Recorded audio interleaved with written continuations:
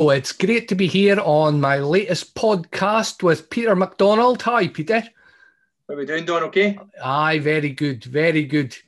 So great to speak to you. I know it's been you've been the first person on since Gary. So remember I spoke to Gary Gibson a few weeks ago, and then I'm not really following much yet, am I? You'll be listening to this. You'll be listening to this. So it's been great to have you on here. I've got hopefully all the equipment when running now.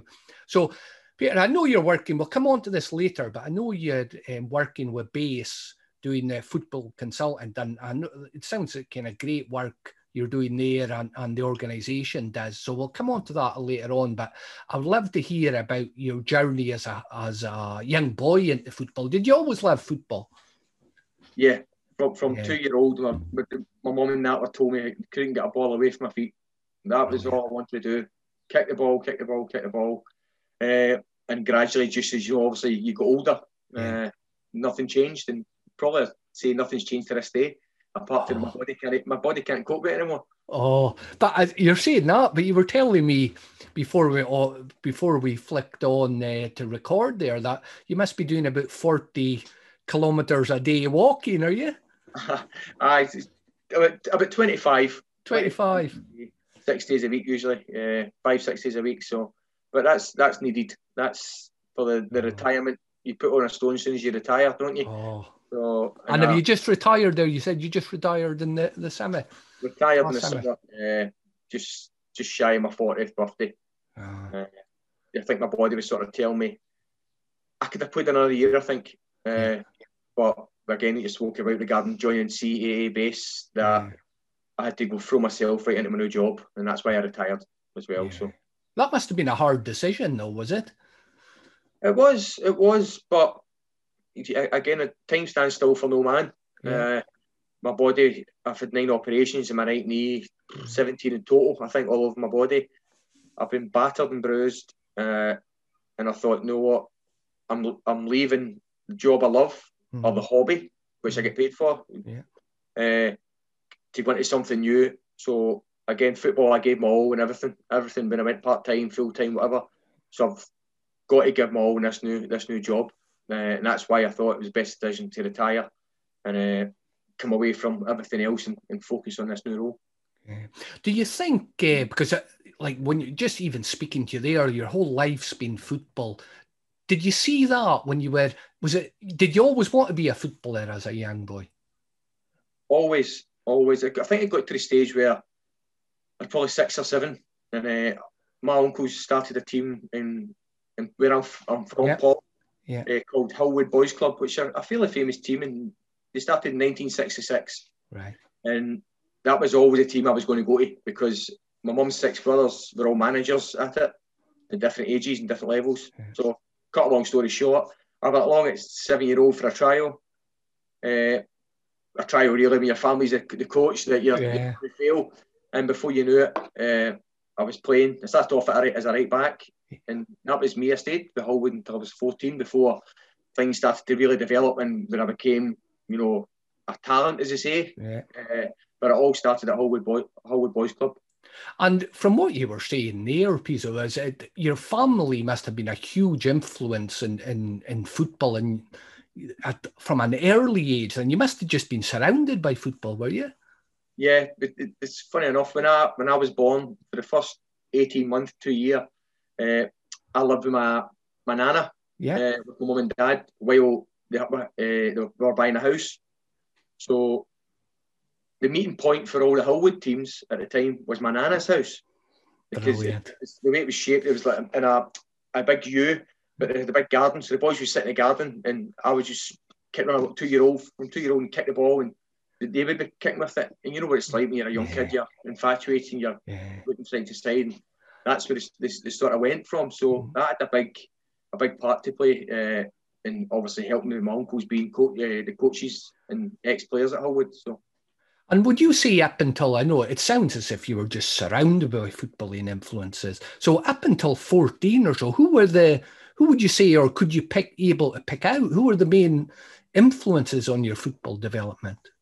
My mum and dad. My mum she would, funny to say it though, but she would make sure we were up early in time for kick-off, for the games, the meeting points, whereas maybe my dad would maybe sleep in. But my dad had to do the driving. My dad was the man who never pushed me, never ever. He just made sure I got there. He wouldn't speak to me much about my performances, because I think you get to an age of 12-year-old, you sort of know if you were good or bad. But he would never force anything on me.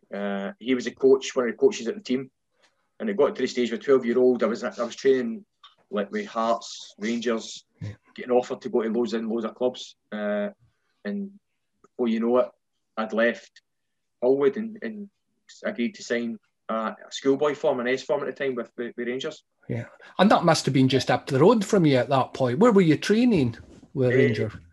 We were at across in the complex, across from the stadium, Ibrox complex. We were there. I think we were Monday, Tuesday, Thursday.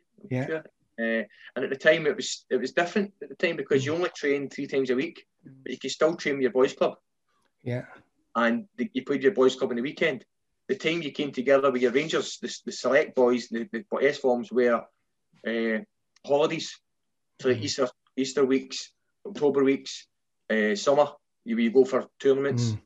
And that's when you play your games with Rangers then. So it wasn't the academy sort of environment where you're constantly in there. You were, it was boys' club then. It made you, I'd probably say, made you want to go to Ibrox more. We have buzz about it, because you weren't there as often as what the academy kids are now, you know. And what was it like signing that S form for Rangers? I'll always remember it.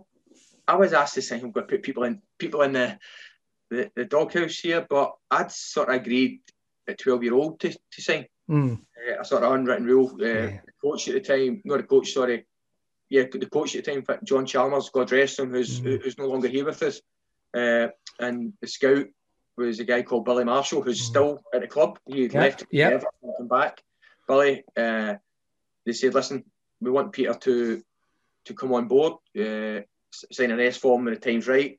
I know it's a year and a half out, but would you want to do it? And me being Rangers mad, and family being Rangers mad, it was a no-brainer, because I really did love my time there anyway. So I'd sort of signed that deal 18 months out. So when the time came to sign the S form contract, I did it like the year and a half before, so it wasn't really, but it was still a great honour and achievement to go to Rangers in S form. Do you remember the time when you would first go to Ibrox to play then, when you would go to Rangers to play? Can you still remember that time? I can still remember it clear as day, yeah. What would happen is Rangers would be playing at home on the Saturday, and we would maybe, in the holiday time, they would arrange a game. So a lot of the times the games were in the Astro, but you'd maybe 8,000 people watching you from the outside of the fence. That was a great buzz, and both teams, the team you were playing and the Rangers boys would go into the game. We'd get tickets to go into the game and watch the game. So that was sort of a real buzz about it. You always wanted to play on the Astro in the complex and closer to the probably 2:00 deadline, your game finishing, so the crowd were getting there at 2:30. So no, it was brilliant. It's really interesting, Pizzo, to think about now what you're doing now and what you've, just retired from playing, and your work, at the academy at Rangers, because you can look back and see, where you were there at 14, because things have changed incredibly in the whole academy setup. Do you look back now and contrast it to when you were there? Can you see a difference? Massive. The boys are in a fair amount now, especially the ones who are now at the Buccleuch Academy at Rangers. So they've gotten the ball maybe 3 times a day, so 3 hour sessions I think it would be, and then you're talking about maybe wee educational bits with yourself, and some other people. But there's definitely it's different, because when I was there, I really wanted to go into Ibrox, and it made you sort of, you never took it for granted. Whereas I don't mean this in any detriment of any of the kids or anyone. As you know, I come through the academy, coaching and things like that. But I wonder if they changed it a little bit where they weren't always in at Murray Park. They weren't always getting to certain things, Rangers games, or you maybe they wouldn't take things for granted. Yeah. I'm not saying they all do, but I think there's someone was a wee entitlement there. Of being there, Don. But that's just the way the generations moved on. Yeah. That's it. I think you've got a great point, Pierre, because I think one of the things when you're speaking about there and not in the Ibrox the whole time or playing, because I think growing up, the professional football, there was always a distance to it, wasn't there? As you achieve, I can imagine your excitement. And football was only even on the TV if you were lucky once a week, wasn't it? That's right. That's right. And Rangers at the time were getting to a lot of cup finals. Yeah. So as an S form, from under 12 to the full-time boys, all the way up to the reserves, took me to all the cup finals in the bus, went back to Ibrox, had a party. So I've got photos of me at 12-year-old with Coiste, Durrant, Derek McInnes, all the legends of the game. Yeah. Walter, Archie. So it's some good times that you look back on. Oh, I could imagine. So, when you were there and you're 14, 15, 16, who was the big influences on your game then at that point? Because you've gone, from playing and you've got your boys club you're still doing, but you're at the academy. Who influenced your game at that point? Well, when I went in full time, and even from 12-year-old, my hero was Coiste. Yeah. There was nobody else. Coiste was the man. I was a striker. Well, sorry, I was a right back, moved to left back, then went to striker when I finally signed the Rangers. And Coiste was the man. When I went in full time at 15, he was brilliant with me. Yeah. There was the sort of Glasgow boys, the local boys. Derek McInnes was brilliant with me. Durrant, Coiste, Andy Gorham, and Goffrey. That's the main ones, I would say, who were really, really hands-on. Regarding, like, if you'd an 18s game, they would know you had an 18s game the night before, and they would come and ask you, how'd you get on? What happened? Did you score? No. All right, how'd you play? I did okay. Right, okay, good, keep it up. With things like that, you're like, well, what's Coyce just asked me that, or Dale McInnes just asked me that. That's a first team player, and I'm only 16 at the time. So you're sort of still in awe. Yeah. Even to this day, I met Coyce the other day at my son's football. His son trains at the same bit, and I spoke to him for 10 minutes. I said the last month I spoke to him, but I'm still in awe. Coiste, your hero's your hero. It's no matter how old you get, you sort of know your hero. I always will be. And how did he? Because that, isn't it? That's the great privilege you have as a footballer, isn't it? You've just by speaking to someone, you can help their development and make them feel $1 million. How did they influence, or how did Coiste influence your game? Did you watch him a lot, his movement, what he did? Yeah, see, then I probably didn't because Coiste just scored goals. Yeah, he did a lot more than just score goals. But as a 16-year-old, you think to yourself, "Oh, I'll score 2 today." Oh, yeah. And sometimes that was enough to win you the game 2-0 or 2-1, But you were doing enough as in a goal scoring sense, but your performances might not have been as good. Yeah. And so, but I'm thinking myself at that age, at 16, going, I scored 2. We do 2 each, but I scored the 2. It was all right. It's just an immaturity. Yeah. And, but I was pretty short and getting told for John Brown and John McGregor that, there's more to your game than scoring goals, so you need to do it. And but that's a great point about the striker, though, and just thinking, right, I'll score a couple, isn't it? Because how important do you think confidence is to a striker then, not just innate confidence? Massive. I think mentality as well is a lot to do with, Don, because the opportunities that a striker can get and no score 4 opportunities in a row, and to have that mentality of going, I'm going to get the next one, keep creating the opportunities, keep making the same runs. It becomes standard that run is the run you make across a defender, and you will get a glance, and you will go in the corner, or you will get a glance and it'll go 10 foot over the bar. It's just being consistent with what you do and having a belief that you will go into it. So I think you've got to have a strong mindset as a striker, same as a goalie, because the last thing everybody forgets your saves you make, but they'll forget the one you let go under your arm. As a striker, if you score 4 in a game, but you'd missed 12, they won't talk about the 12 you missed, they talk about the 4 you scored.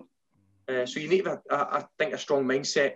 Get into that where you're going to have fans on you, you're going to have people on your teammates on it, you're saying, "Come on, you're better than that." But it's how you react to it, and it's how kids going forward today react to it. I think that's a big part of it.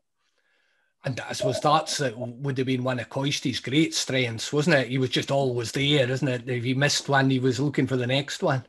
Yeah, it's just he's made a career out of probably learning from missed chances, if you could say. Yeah. Do you think, as a striker, were you aware you were developing that quality then, or do you think you have to learn it as a striker to always be looking for it? No, I think first and foremost, as a striker, when I was growing up, I had a good left foot and right foot, good power. Yeah. So that's your standard basic stuff. But as you get older, you learn a different sort of. It's not just blasting the ball because the keepers get bigger. Yeah. You can't just hit the ball high into them. So you need to find a wee bit of guile and find them in the corners and reverse it into the other corner, chip the goal maybe from an angle. You need to learn different finishes, but that's sort of taught into you as you go. And having a variety of finishes, if it be the best goals for strikers, a tap in from 1 yard. Yeah. 100% tap in for 1 yard. But having a variety of finishes is probably one of the biggest things for a striker. Yeah. I think personally. Yeah. Not just a one-trick pony. Yeah, I think that's really important. And so when you were at that age, I suppose we use that term now, coachable. How coachable were you at that point? 14, 15, 16. Oh, I was coachable. Again, I say we came through with John McGregor and John Brown, who were tough. Maybe say old school mentality in a way, but very, very good coaches. Yeah. Very good coaches. They didn't stand for someone not listening. You don't want to listen off a pitch. Somebody else will listen. Go away. So it sort of got everybody's back up going, whoa, I can't be disrespectful to Bomber or McGregor because they've just put me off. Yeah. They'll pull me into the office and tell me it's not good enough, and I'll miss training the next day, or else what I'll do is I'll go into the gym and stand on train. I'll do doing a session in the gym. So I was coachable, but that was instilled, I think, through my upbringing as well. With my dad. Yeah. I was always brought up to give your elders respect.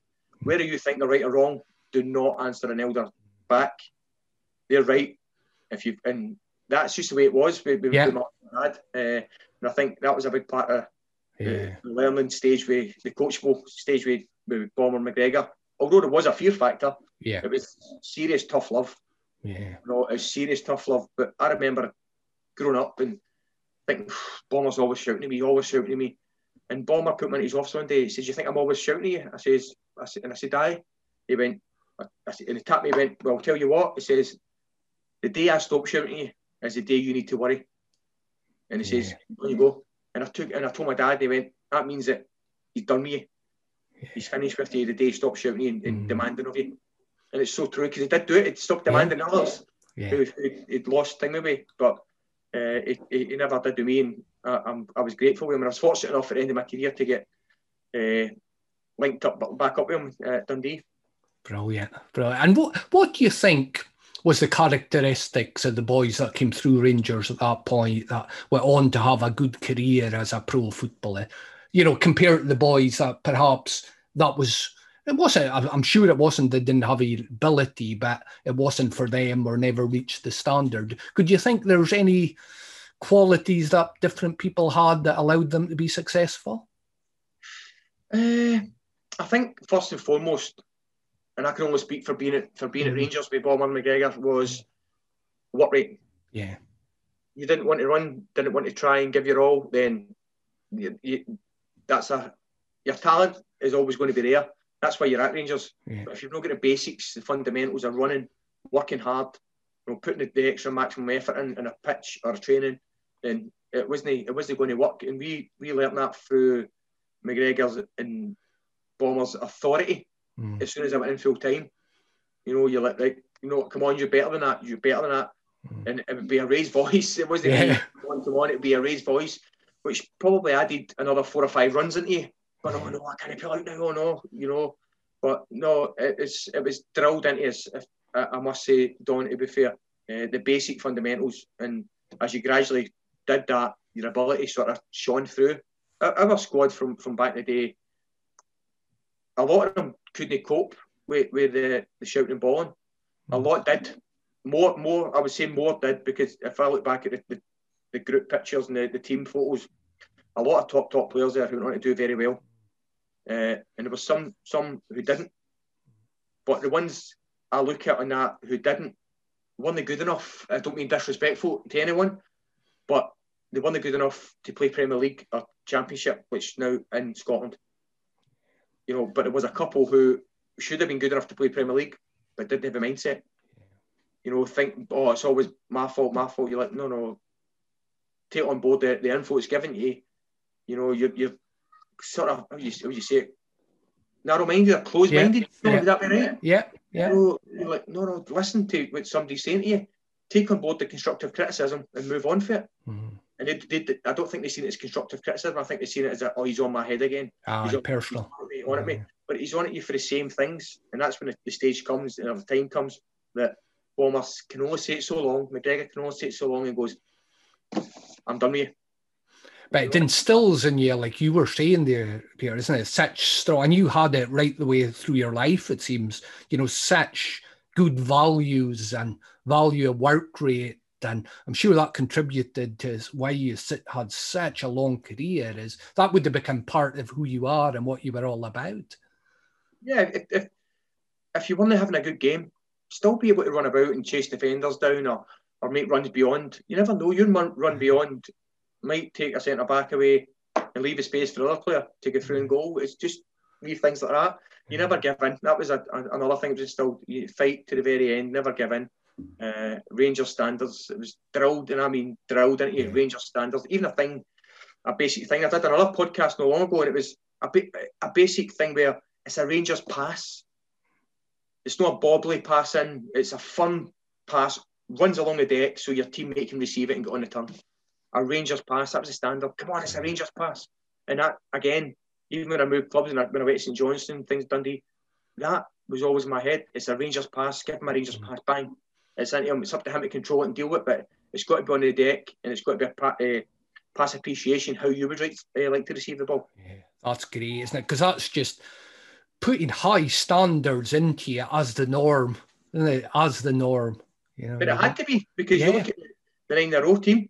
Yeah, that was part of the 9-in-a-row team. You had top players. Cloister, then Dick came in.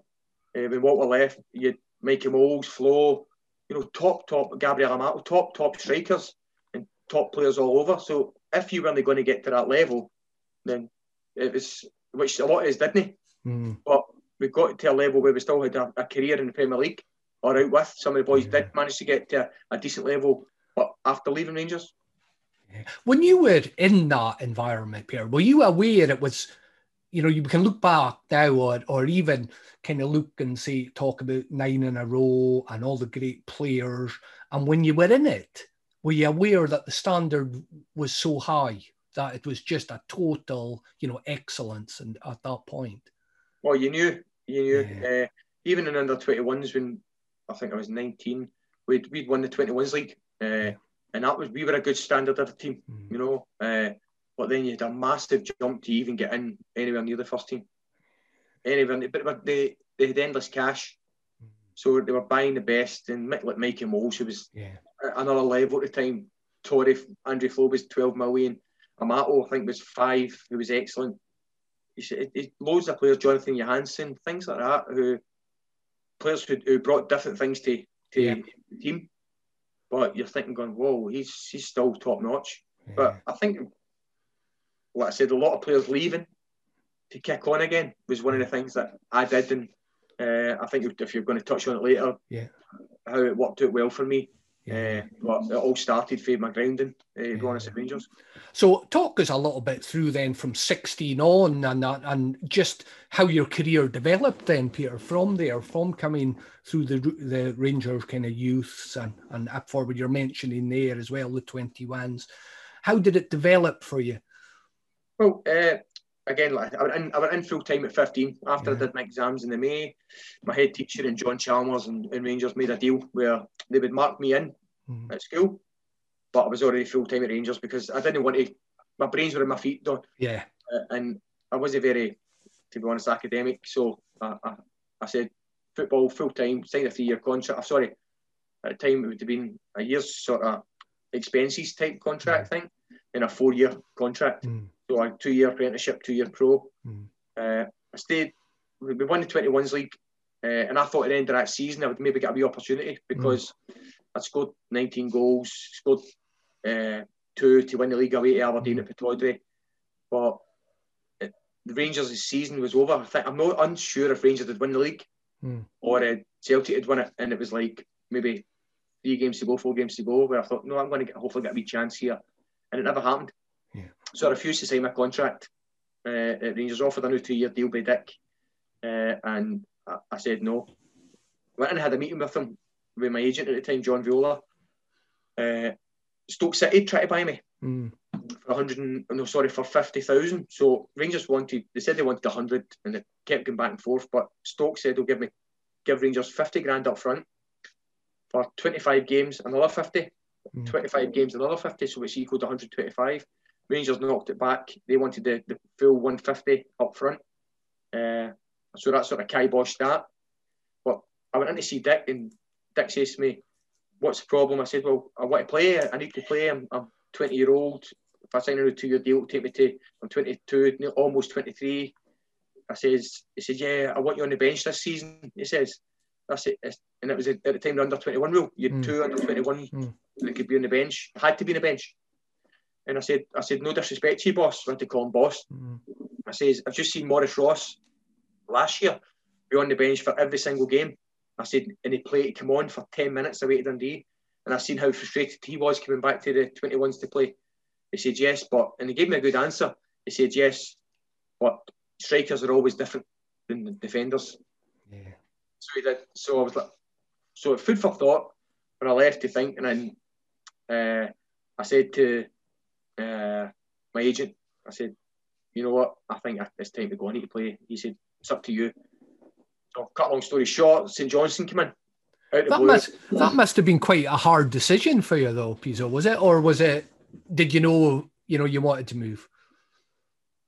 No, I don't think you ever want to move for the team you supported as a boy, but it sort of was my head rule in my heart. And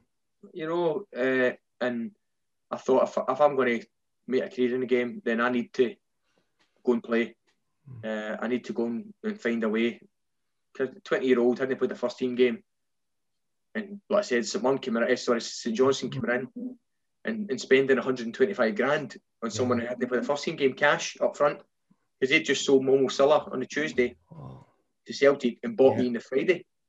So I remember it clear as day. Pre-season, Murray Park had just opened up, so we're at Murray Park.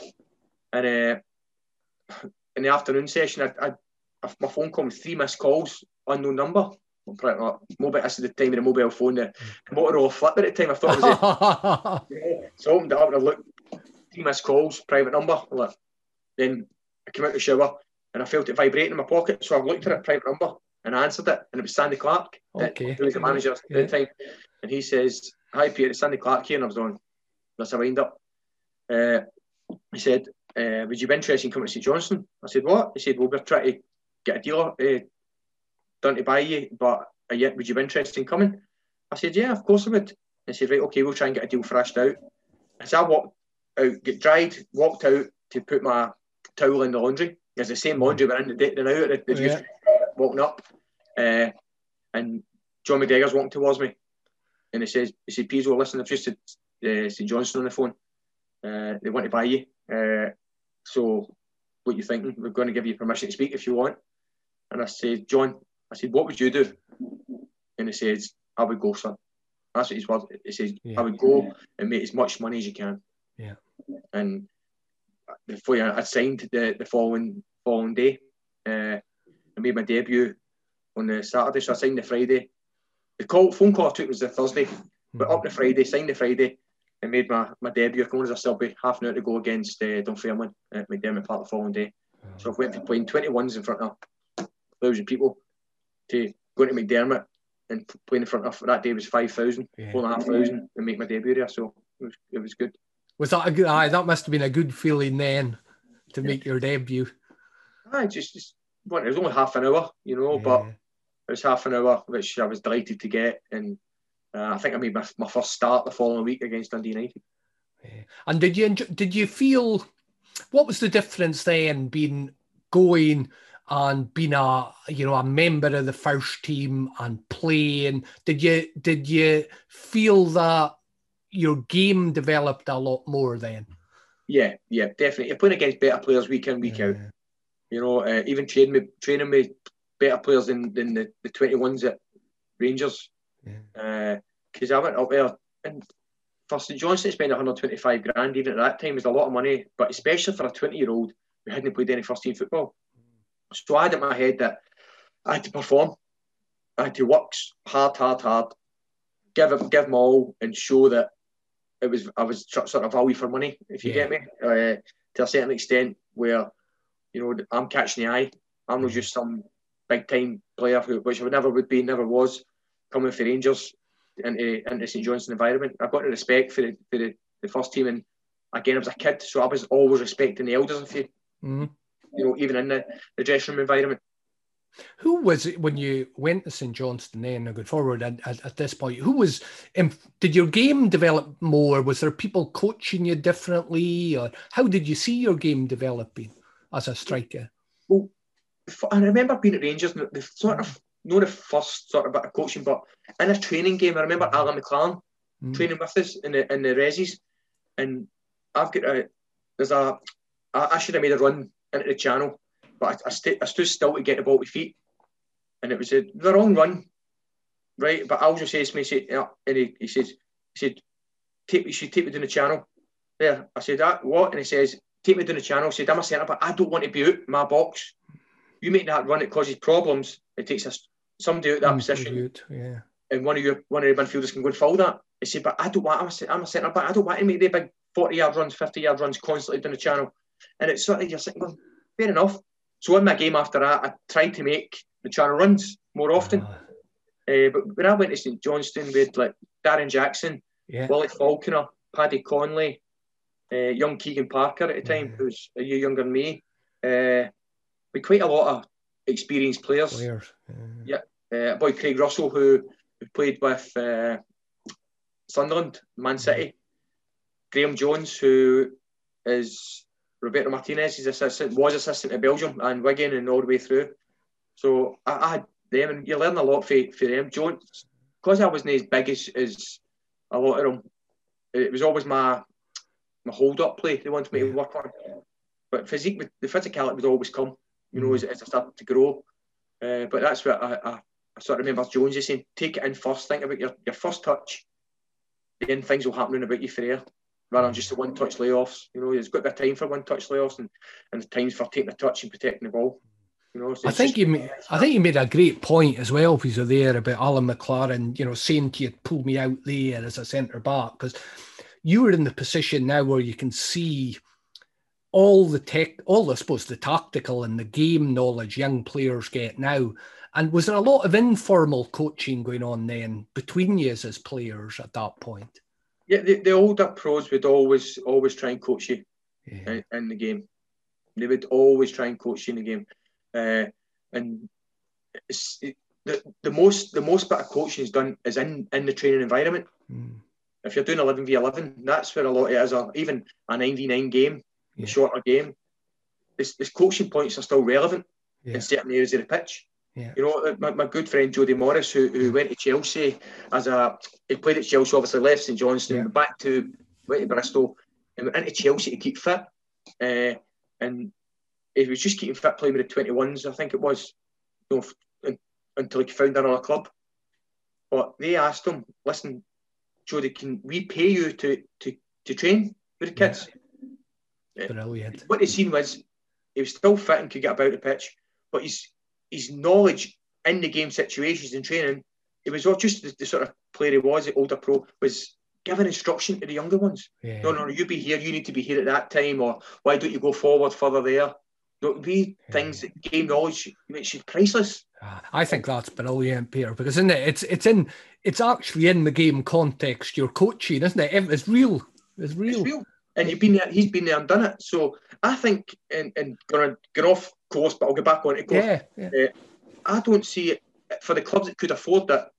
Putting an older head in there, they don't need to run about massively. They can just to get about a bit because their voice can cover for them with the other players, you know, and instruct them where they should be defensively or how you're going to get away from me as an opposition player. If clubs academies could afford that and put a player maybe 3 times a week in, a player would maybe contemplate going part-time earlier, doing that role where potential being a coach, playing part-time, but his be-all and end-all would be, the end game would be the coaching side of things. And the kids at Rangers or Celtic or Aberdeen, whatever, would get the benefits of someone who's been at the top level, learning in-game from them there and then, you know, and they get training's videoed now. So if there's anything needed drawn back, they just go, you know what, let's go into the analysis room. This is the point I was talking about here, and you see it from above you, and you see a better picture. I think that's a great idea, because and even, you know, the young players like you would have been at that point. You listen differently, isn't it? You listen differently. There's some kids who, for me, I was one of the ones who had to be involved in a passing drill to get it. If you explain to me A to B to D to F to Z, no, so know what to do. Let's run through it. And I'll move from A to B, and then I get it in my head. It's just that I was always that way. There's some kids who not, some kids get it straight away, but there are some kids who are like me who don't get it. So you need to walk through it with them, which is part of being a coach and part of their sort of learning. Their course of learning, and you also learning each individual and how to manage each individual. I agree with you. I think that's a great way to do it, and it would just add something else to the whole coaching setup, wouldn't it? I understand it's not financially viable at times. But for all it would cost, maybe 3 times a week, and if you knew you were doing an 11v11 or a 9v9 game that day, then why not? Bring him in to be the central midfielder and specifically be asked to focus on the wider players in his team, or else the 2 opposition midfielders against him, who he's up against. So then the year after training, your video analysis is, okay, this is the points I'm making, because you're focusing on the 2 individual players. I think it could work. But I agree with you, because you can see there, as you said, you can look at the video analysis and you can look at it at a different angle, but actually you can take it back and with the player on the park and say, this is how it feels, isn't it, on the park, and here's where you should be going, and you just got a total different approach. Don, the biggest thing is the video doesn't lie. It doesn't lie. You know? That's so true. And how long were you at St Johnstone for, Pierre? I spent 10 years. 10 years at St Johnstone, from 2001 to 2011. You must have liked it then. Loved it, mate. I genuinely loved it. A great family club. I had a promotion there. Won the championship there, back into the Premier League. Played a fair bit in the Premier League. I had a right few injuries there, to be fair, which there's nothing much I could do about. You know, my knee, foot, and things like that. But no, I had a fantastic time there. I still got a lot of love for the club to this day, and I always check how they're getting on, and give the chairman a wee text, and give the board members, you know, a wee text, just to let them know I'm thinking of them, because I did spend a lot of time with them, and they were very, very good to me when maybe other clubs wouldn't have been as good through injuries, but they stood by me in a number of occasions. Because even now, when you said that, 10 years, isn't it? It's especially nowadays, it's quite unusual for a player to stay at a club for a long period. Do you notice that? I suppose now you're going into the business side of it and the agency side of it and the consultancy side of it. Then, do you think the game has changed in terms of that time periods where players stay at clubs? And do you think that's a good or bad thing, really? I think it is. I think it is changing, Don, but I think it's changing for a reason, because in Scotland, that after a contract runs out, maybe a lot of contracts are only 1 year contracts. So they may be going, you know what, I'm going to leave here because I'm getting a 2 year contract, but £100 a week less, but I'm getting the extra year security. So it adds up that it's more than what you're going to get for the extra year, although the team might not be as good. I think it all comes down to finances at the end of the day. What clubs can afford, the length of contract. Out with the Old Firm, a club might nick a cup. You know, like St Johnstone win the League Cup there. They might nick a wee cup or a cup final appearance. So it's not for ambition purposes, as in medals, but it's financially and again we spoke about security. That's a big part to play in it, especially with clubs fluctuating. One year they could be third, the next year they could be the relegation playoffs. I think, you know, what you're touching on there, is I see the reality, and the reality for the majority of players, isn't it?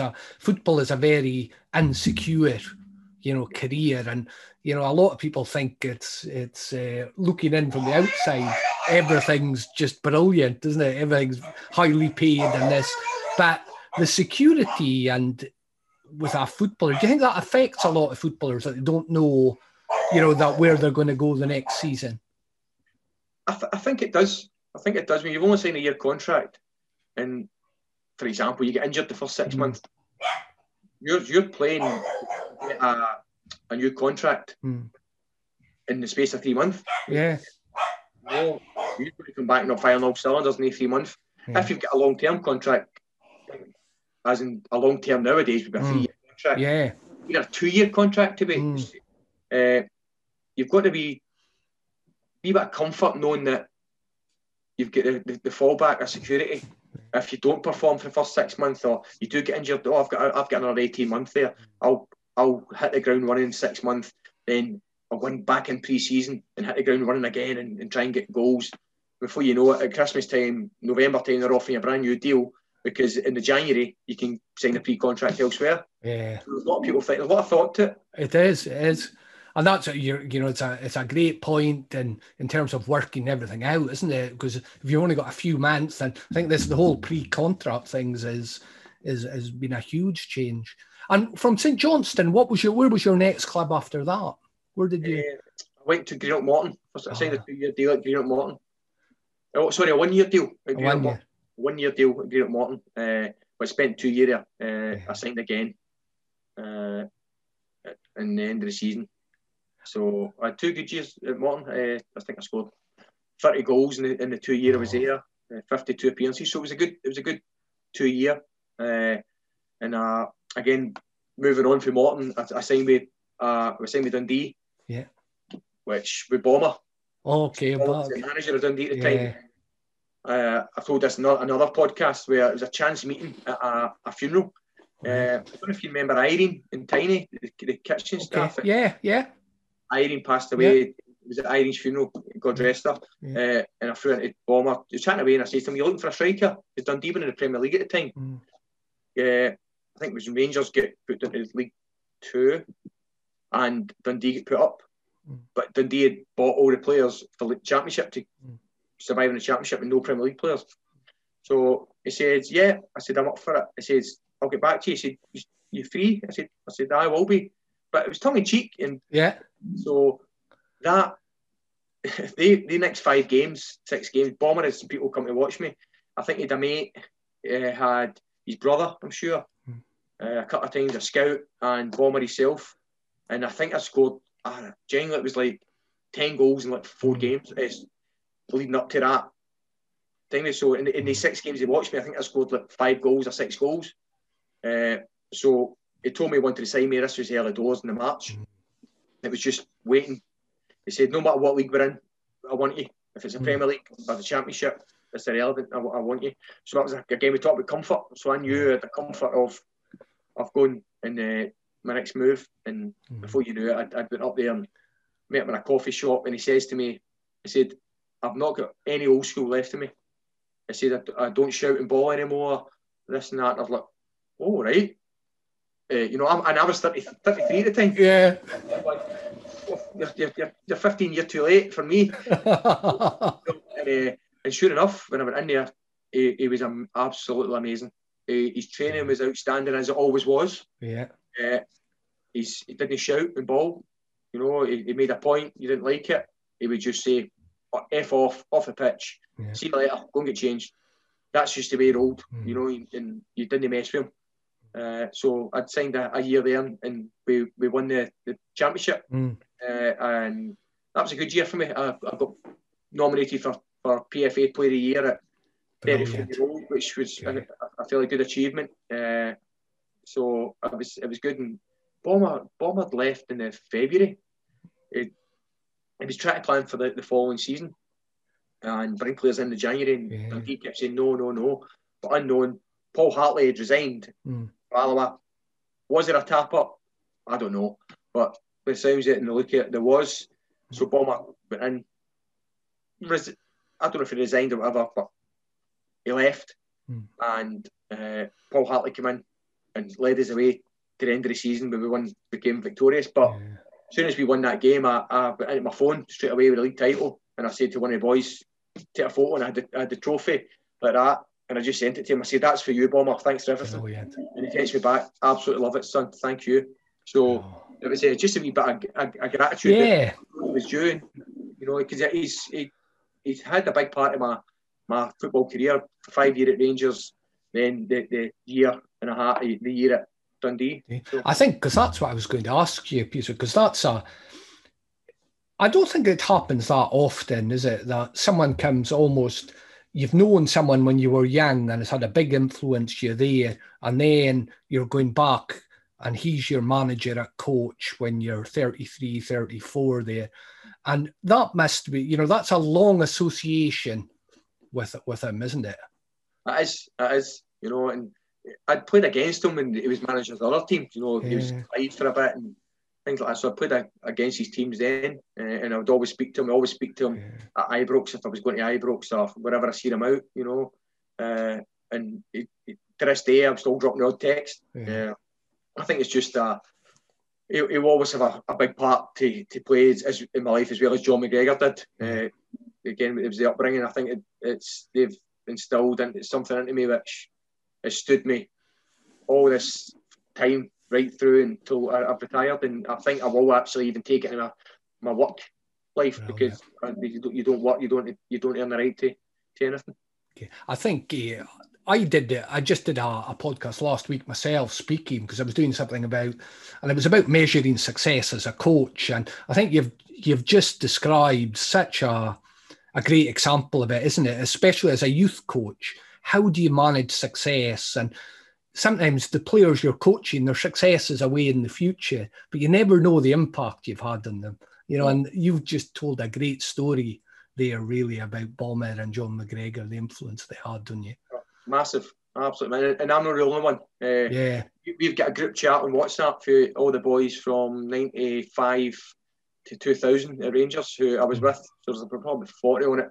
Obviously, some boys only stayed for 2 years, some stayed right through for 5 years, and we get a good chat on it. And the group chat's called Sons of Bomber, believe it or not. Is it? We all speak about it, how he had a big part to play from getting in there as a kid. The strictness that it didn't suffer fools. It was a good time to be a kid growing up at Rangers. Yeah, sounds brilliant. See, here's a question, Pizzo. Did you always live to the very end, I suppose, and it's not that long ago, last summer, the ball hitting the back of the net? Was it always the same feeling? Always the same feeling. Always. It's the best feeling. Best feeling in the world.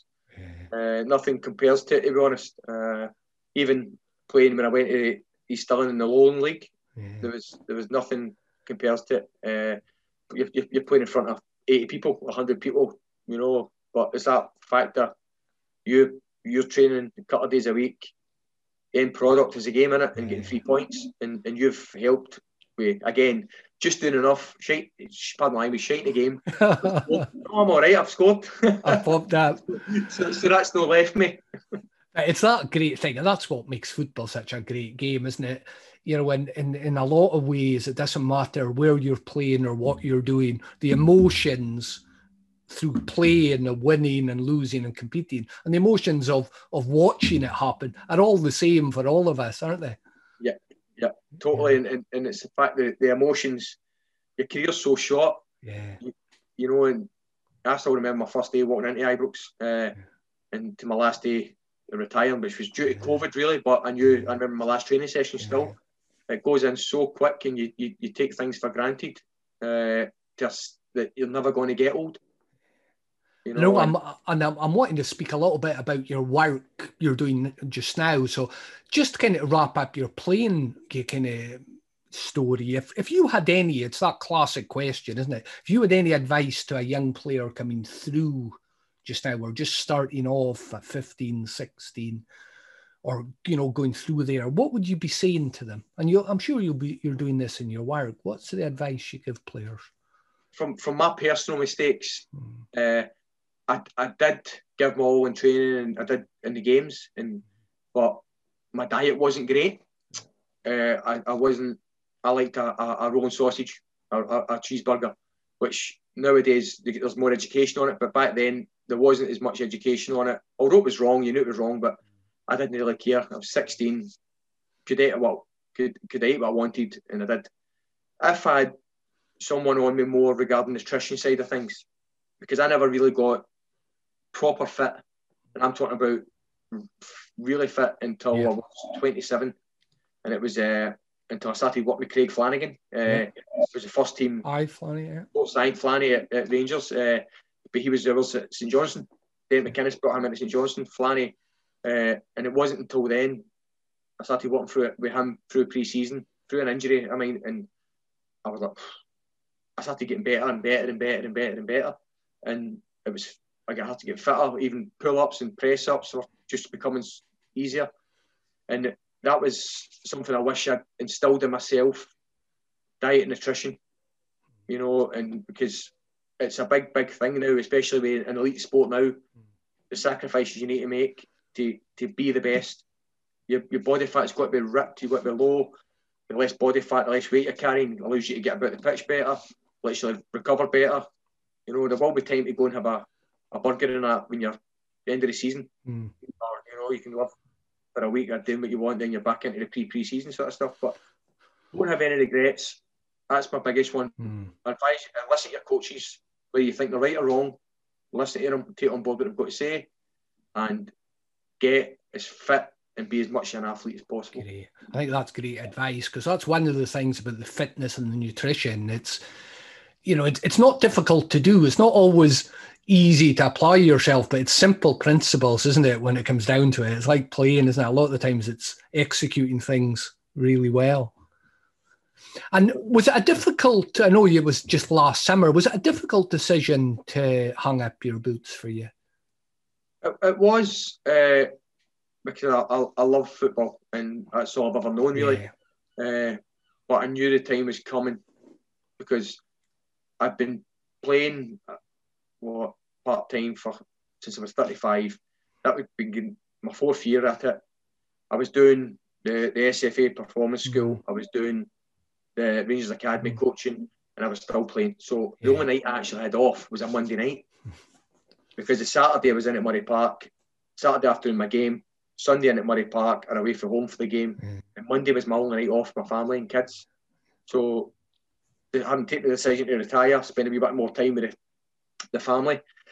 But unknown I was going to be leaving the academy in the SFA performance school environment, which was tough to do. But again, if I didn't do it, because the academy is 0 hour contracts on both fronts. So if you're not working, you're not earning. And fortunate enough, I made the decision to join CAA base, and a week later we went into lockdown. But I do miss the football. I can't lie. I miss the dressing room environment. I miss the part-time coaching staff, like you said, Gary Gibson, boys like that. And I'll always have a long-term friendship with them all. I like to think they'll still be friends with me going forward. And it's a place or a job I hopefully one day will go back to. But at the moment, I'm moved into this new role, and I'm going to see what that brings to me.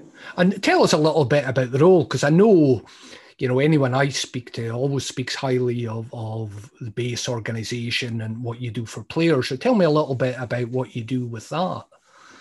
Well, it was base soccer first. We were bought over by CAA, American company, almost a year ago. which took us to another level. The American company had all the actors and creative artists agency had the actors, singers, NFL, basketball, but they didn't have the soccer side, as they call it. So they thought the next best thing, as they probably did, was Space, who are a massive company in their own right, a reputable company, did things right. So they did their due diligence, and before you know what, take over. And that's when I get approached to come in February. Brilliant. And it's my role is to identify the up and coming talent that's coming through Scotland or even out with. Use my contacts. I've playing the game. I've got a long list of contacts that I've met through the years of playing. Use them to your advantage.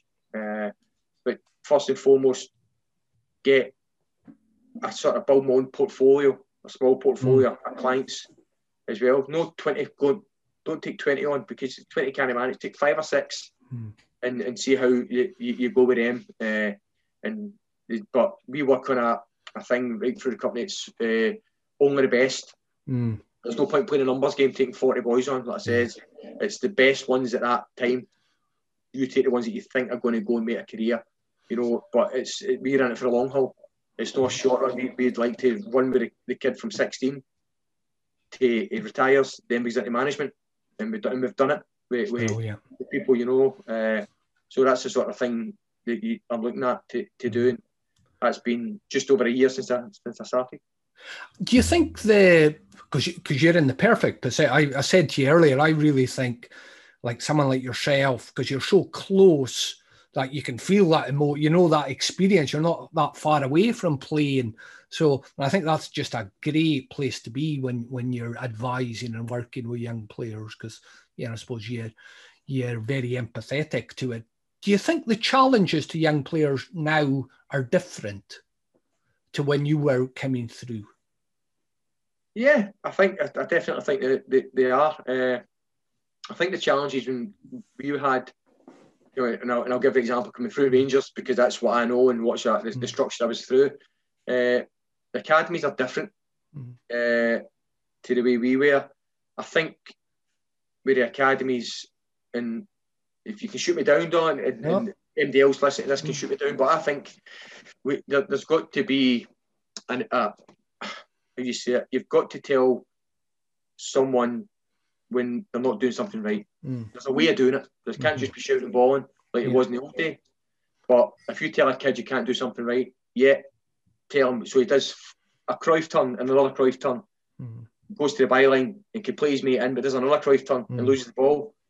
You've got to tell him, get the message over where, right, great Cruyff turn, but was it the right decision at the end? Yeah. Then ask him, get the answer for him. What was the right decision? Well, I thought it was the right decision. So then you've got a debate here. Yeah. The right decision was a pass inside, but a lot of the time, coaches don't tell the kid that it was the wrong decision, and I think it's fear of confrontation, maybe. Yeah, I think you're right. Nowadays, the parent maybe coming in, so you said to my son, I don't shout at kids. It's not right. I don't believe in it. I get shouted at, and I try and change the way I coached and the way I spoke to kids. But he's got to learn the right decision, because if he keeps making the wrong decision, he's not going to improve in ultimately the game of football. Because somebody's going to say, right, he's been doing that for a year now, making the same decision, and it's a bad decision. It's the wrong decision. So I think it's a true saying, and Big Todd Lumsden said it before. False praise leads to false hope. Yeah, you couldn't have nailed it anymore. Yeah. You're doing excellent today, son. Absolutely fantastic, outstanding. But you got to the byline 4 or 5 times. Could you have played it in? But I tell you what, I love your energy. It's like the job of sandwich. Yeah. If you give it into the job of sandwich, you can be positivity. But the bit where you maybe should have passed it in, then the positive bit about his energy, then the kick is away a bit better. Yeah. But ultimately, he's got to know right for wrong in a football front, because you're not developing. No.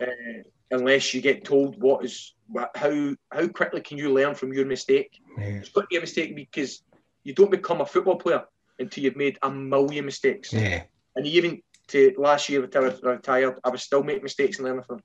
Yeah, I think it's just a great point, because that, unlike what you said, what Todd said about false praise, false hope, because someone can be thinking they're doing the right thing, but eventually that's when they get let go at some point, or they come up against it and say, "What am I doing wrong?" Isn't it? 100%, mate. But I think it's a generation we're involved in now, and we've created it, the environment, by doing it. But that's just the way I would try and get things in, because again, you get to the stage where you're getting maybe released. Oh, but you said it was excellent. It was excellent. It was excellent. The Parents' Night report, sorry, excellent. There's no bit saying that what you need to work on, this and that. Really need to work on, get the points down. But it's different from when, again, like you said, from when we were coming through till now. We were just told straight. I think that's what makes the difference nowadays. And you say at the academies is the really good coaches have that ability to get the point across, still keep people on side and be honest, isn't it? That's just that, I suppose, the fancy word's emotional intelligence, isn't it? To be big advantage. The big advantage now going forward in what wasn't there back in the day was, again, the video. Yeah. The video doesn't lie. So if the kid thinks, I did make the right decision, come on, I'll show you. Then they see it totally differently because it's on a screen. They're like, oh, right, I should have passed it there. And the quicker he can learn from the same scenario the next time and make the right decision, bang, there's your coaching point. That could take you 6 months.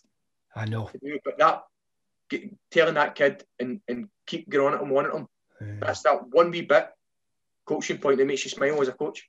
I know, it's brilliant. It took me 6 months, but he's took that on board. And it's a buzz. It's an absolute buzz when they took it on board.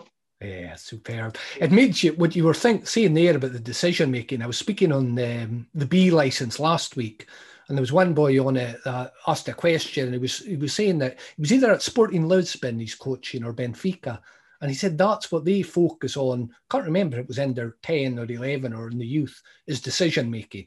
He said that everything's about decision making, and explicitly, said this is what we look at there and learning from it. Yeah, totally, mate. Yeah. Totally. Brilliant.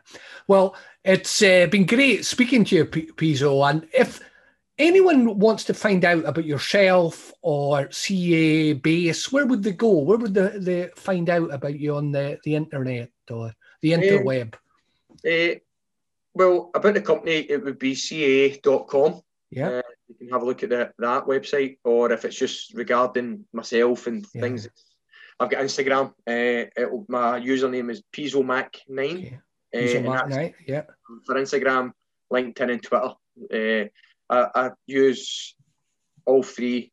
Latterly, I've just more joined Twitter, so I'm learning this sort of, how would you say, the corporate side of things. Brilliant. LinkedIn now. Yeah. So, and then Instagram's just the photos of the players we've got and sharing things and just keeping things going. And also a wee bit about myself, about how I'm just a normal human being. I've got 2 boys and a missus to support. So. And I think, and I'm being serious, I think you'll do really well what you're doing, and because that's what people look for as well, Pizzo, isn't it? They're wanting someone to support them that is human. That isn't, and that's the key thing. Well, I think the strength I've got over other agents is I've been there and done it. I've played the game and I've made mistakes. And me and Elliot, as you know, Elliot Fillingham, we work together closely, and it's like we rub off each other well. He's very corporate, very good, the business side of things. I'm more football related, where I can actually, we're having the coaching background, I can say, I thought you played really well today. I thought you maybe looked tired, or just wee things that you can help your player, but not to the detriment of his coaches telling him something.